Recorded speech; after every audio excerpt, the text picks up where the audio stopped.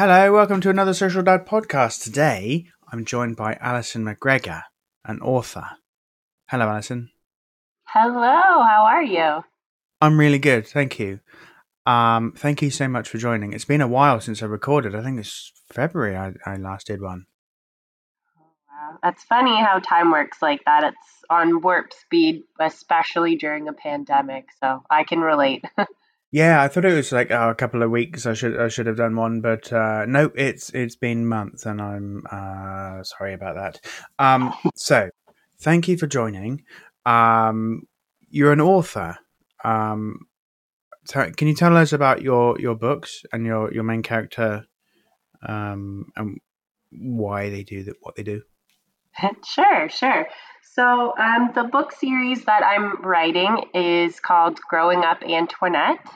I just released my second book in the series entitled Antoinette and the Story of the Invisible Giraffes. The main character is Antoinette, who is incredibly curious to a fault, some would say, and she just so happens to be my own mom in real life. Oh, So wow. she had the most incredible upbringing, living in all of these obscure, off the map places, and just had the best stories to go along with those experiences. And growing up hearing about how she saw invisible giraffes and um, got into trouble with a school of jellyfish, accidentally met Prince Philip, and, terrible run ins with the nuns at the boarding school that she went to in Scotland. Um, just incredible. And So they'd these are make real me stories. all real stories. Yep. So Oh, I wow. guess story might be the wrong word, but uh, they were definitely told to me at bedtime and definitely made me green with envy that I wasn't also living in Tanzania or Jamaica and I was living in Burlington, Ontario, which just seemed so dull in comparison to these stories she was telling me. I love it. Um, it kind of reminds me of, I don't know if you've seen Big Fish, Yes, where the dad tells these tall stories, and like he says, well, who wants to hear a boring story? You got to make it interesting. exactly. And she's just so good at telling them too. Like bedtime was the best time to look forward to in the day because you'd get to cuddle up beside her. My brother would be in bed as well and just get to hear her put on the different voices, do the different actions and just have these really unique tales come out and yeah, it was the best. Such great memories. That's so special. I try to um, mix up bedtime with. I mean, we read books, but I love to tell embellished stories with sort of tales of gnomes who eat sandwiches and the time I met Santa Claus and you know finding the cow in the middle of the road um, who told me a lie and I had to find out. And it's I don't know if my daughter thinks I'm just a serial liar or or just trying to make things a bit more interesting. But I think that sort of I found this on the oh web. oh my phone's talking to me or my sort of love of telling stories that just sort of brush the line between fantasy and reality. I want her to think about that kind of thing. Yeah, I totally agree with you. It's a mind exercise for them almost, right? To walk that fine line between reality and fantasy and get their creative juices flowing as well. I think that those are the building blocks to being able to think critically as well. So, I mean, it seems like a pretty simple, fun bedtime routine, but I think, it builds strong minds. So, Yeah, I yeah. guess so. I mean, I think now more than ever, people need the skill of being able to say sort of, oh, hold on a minute, I don't know if this is actually true or if these people are just, spinning the yarn a bit. Yeah, and asking, the why questions instead of laying out the story matter of factly. I always try and encourage them to think, well, why would this character do that? And how are they feeling, sort of thing, and really engage them that Yeah. way. Yeah. I think, yeah, I love it. Although my daughter does take things a bit literally, so she doesn't trust hamsters because I told them they'll tell secrets. And Well, and it is a fact. You cannot trust hamsters. they are sneaky and they're too Yeah. quick with their legs. It's weird. And also, she tells people at school that I'm best friends with Santa Claus, which is true. And I've met the Tooth Fairy.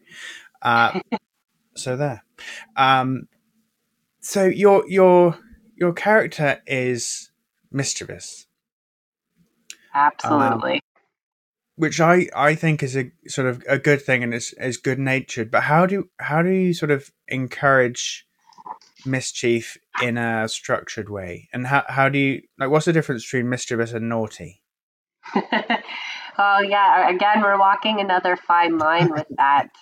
And I would say, in the case of my mom specifically, she doesn't do the best job of walking that line. But that's a great question. I think it is in for the person who is the one walking the line. I don't think that exists for them. It's the person or the people, the mom or the dad watching over them that defines whether or not that's naughty.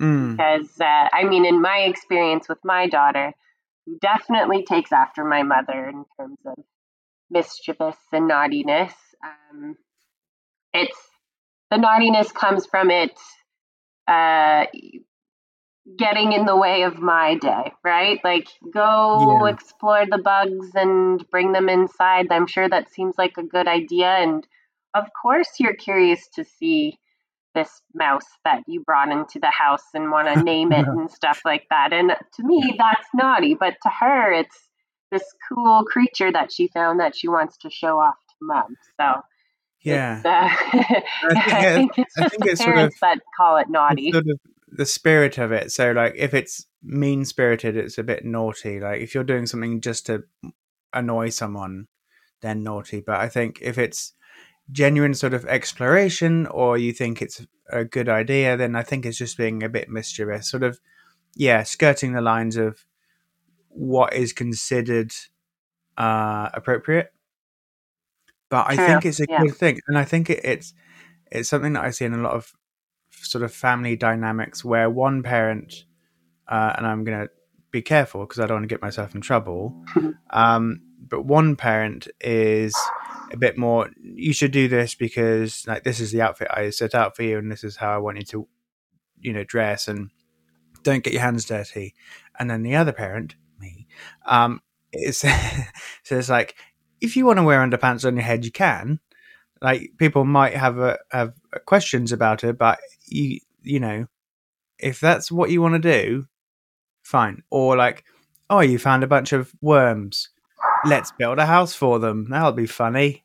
Yeah, and I think that's the sort of freedom that I was given when I was growing up. Like I lived in the English countryside, and I was allowed to be in the garden as long as I want, or go for a bike ride. And if I wanted to go swimming in the river, um, that if my parents were around, or if my mum would have seen, they would have said, "There's probably a bunch of cow pee in there."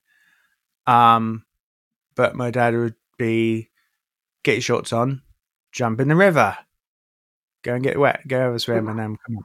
And it's sort of, "Oh, we'll be fine," which I think is a very sort of controversial parenting tactic. Like, what's the worst that can happen? Yeah, Which, yeah, I agree with you. And it's, I'd say I have a pretty similar parenting style. And it's funny how much of a wow factor that is for some people. But I do think it's important to allow them to explore, and then they establish their own boundaries and what's Yeah. considered safe. I mean, obviously, I'm watching them, and my kids have ended up doing very silly, dangerous things where I had to Hmm. intervene. So it's not as though they're left completely to their own devices. Yeah, But yeah, I think we have to sort of step in when it's an obvious danger to us, but then we're thinking, oh, I'm gonna see how high I can climb, and we're thinking, if you fall out of that, you're gonna break your legs. So we sort of have to, steer them in the right direction, but still give them a pretty wide berth and say, if you, yeah, go for it, have a play and get muddy and stuff. We'll just wash after. yeah, exactly. Clothes are just clothes, and I have a whack of laundry detergent at home to help solve Yeah, that problem. So that's low on my list of things to worry about. yeah, and I think, like, to be honest, as parents, we could do it uh, with a lot less things to worry about. So if they want to lick a worm or something, okay, like we'll deal with that at the doctor's office again. Hey, why has she got a parasite? Oh, she licked a worm. I know exactly where that came from, doctor. Yeah, yeah, I watched her do it, and then I licked one, so actually it can have some medical. I wanted to see what it tastes like. Um, yeah. So why do you want to write these books, and who are they for? Right. Well, to go with the why I started this project, I've always been a writer, always gravitated towards creating my own stories as an escape, as a form of self expression.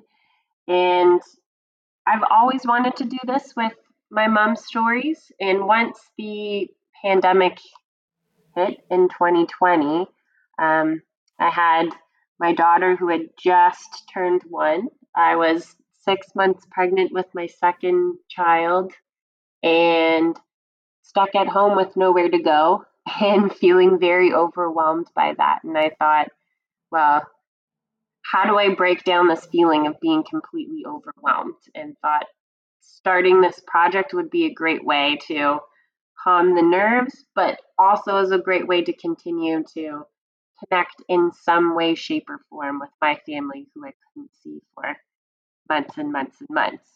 Hmm. So it was born of that.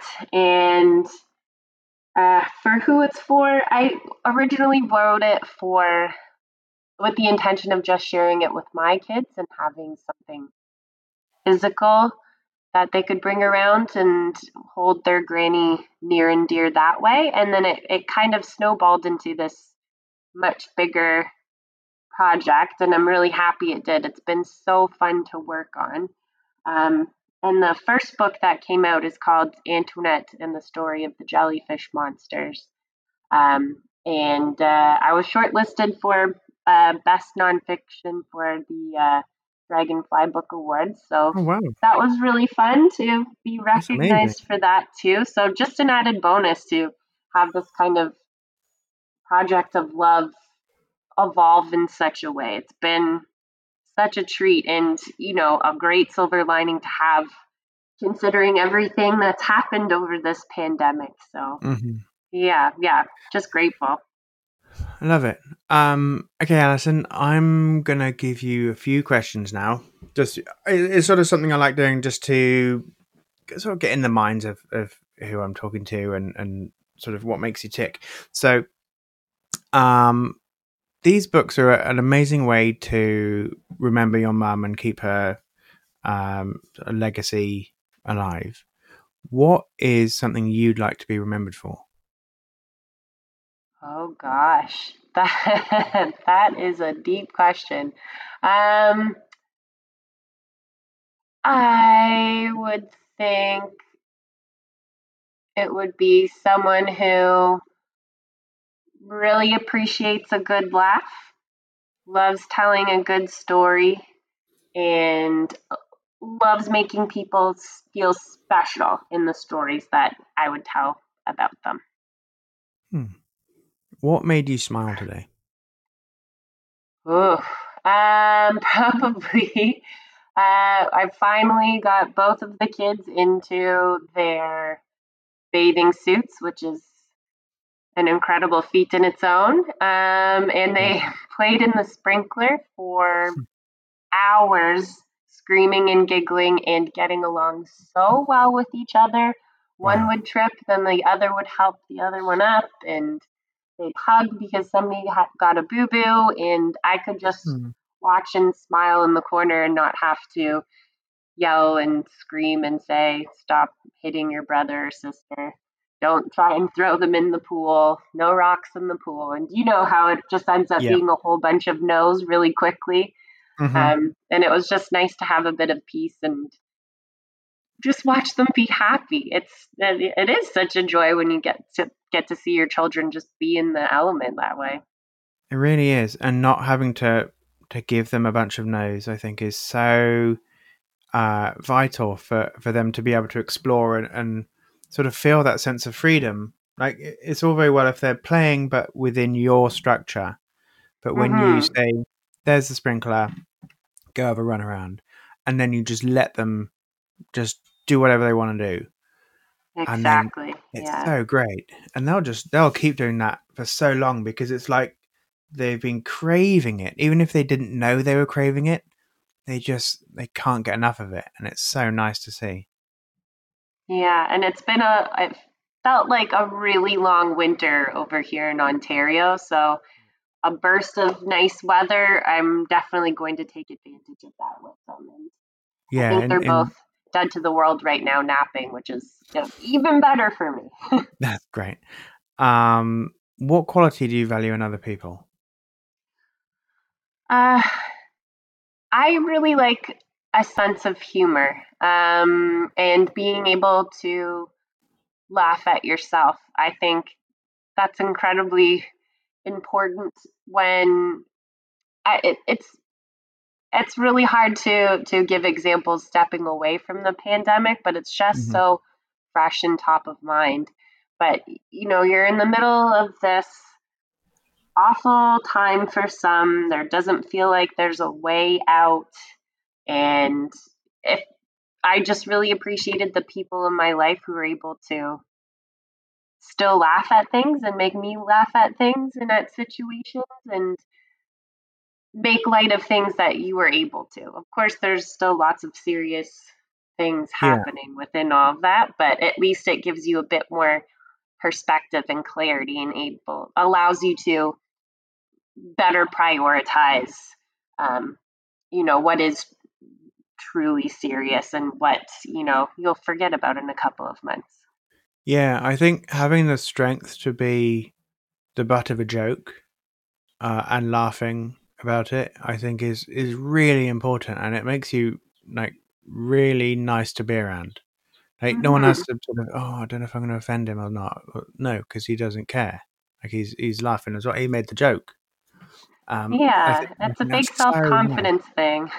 Yeah, yeah. Like I'll wear, I don't know, my daughter's rabbit ears to the park or something just because she asked me to, and it's funny. Like, who cares? Like, no one else like thinks anything worse for you, so whatever. Um, have you read a book that really changed your viewpoint or inspired you? Well, it's been a long time, but I'll always remember reading To Kill a Mockingbird in high school.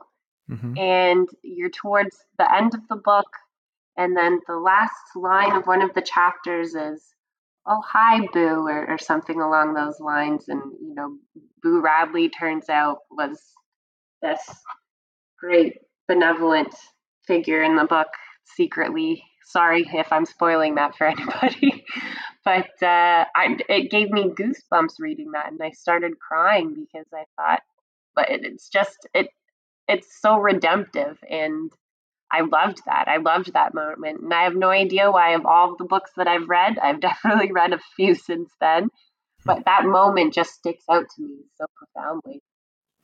I've never read it actually. Oh In school, no! I hope I we didn't did ruin no, no, it. it's all good. I don't know any of the characters, so it's fine. But like in school, we did Shakespeare and Charles Dickens and the Bronte sisters and all those ones, but we never did sort of they're great sort of American authors. So that'll be interesting to read. I'll put them on my list next. Yeah, check it out. It used to be banned too, I think. So even more exciting. That's daft, isn't it? When they ban books. Oh, I know. Like So unless it's strange. like an awful book, just because it's like mean, or if it's poorly written. Like I read 50 Shades of Grey just because like everyone else did, Right. and it was like the big thing, and and I read it and I was like, this is crap. Like this is so poorly written. Like I don't care that they're all doing it and stuff. It's like you do whatever you want to do, but like it was such a poorly written book. I didn't get why it was so amazing. Some people Yeah, like that. I hear you. Whatever. Yeah, I guess as long as you're reading, I don't care. Yeah, that's true. What is your favorite word? Um, right now, I really like saying splendid because it's fun to really over pronunciate all of the letters, and then getting my kids to try and say it is just the best. I end up in fits of laughter. So, yeah, that's definitely my favorite word of the day. I was laughing the other day because my kid was saying mini muffin, and for anyone else, like yeah, it's dumb. But for like, it was just so cute. It was like, can you put some more chocolate mini muffins in my day? Like, yes, if you keep saying that. Um, what turns you on creatively, spiritually, or emotionally? Ooh, I at least through the Growing Up Antoinette series, I love a good historical character or moment and getting my super nerd on and researching to death about it and discovering different perspectives of a person or a historical character and then being able to look at that presently and see okay, everybody thought for instance, my new flavor of the day is Elizabeth Bathory. I don't know if you've ever heard of her, No. but she is the original inspiration for the Dracula series and vampires in Oh, general. And everybody thought, she was a crazy lady, really mean, vindictive, would torture people. And then when you really take a closer look at her, she was brilliant for the time that she lived in, spoke several different languages, was actually learned, knew how to read and write, bookkeep, and everything, which was strange for a woman of her time. And then you look into the political landscape of it, and it turns out that someone was just trying to take over her power and wealth, and created this whole other bloody narrative to basically rewrite history for her. And, it's 400 years later, and only now people are starting to look into it. And I just wow. think those kinds of things are fascinating because 400 years for somebody to give you a break is insane. Yeah, that's really interesting. I was just reading about who was it? Like Cleopatra or someone, and there was some scandalous stuff said about her, and apparently that was an incredibly common thing, is for like authors to besmirch the name of someone, or just people to sort of start random rumors that got incredibly famous, and if they're old, then that kind of stuff sticks because that's all you hear. Um, it's interesting. Wow, I never heard of, what was her name? Elizabeth what? Yeah, Elizabeth Bathory. I think I'm totally ruining the pronunciation, but I think it's Bathory if you're going to anglicize it. Yeah, I'll have a look.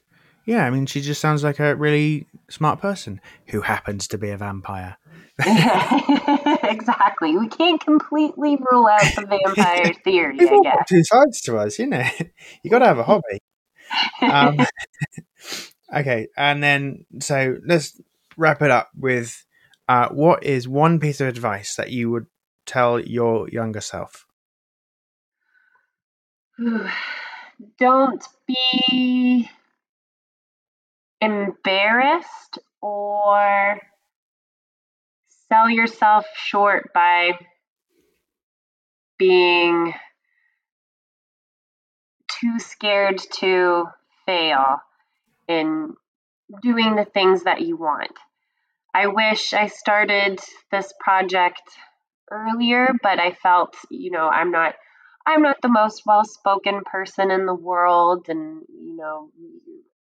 scared of the imposter syndrome sneaking in. But now, after it's all said and done, just go for it. If people like your book, then people like your book, and then you get to continue doing something you like. But if you don't start, then how are you going to know? And don't waste your time on what ifs. Just do.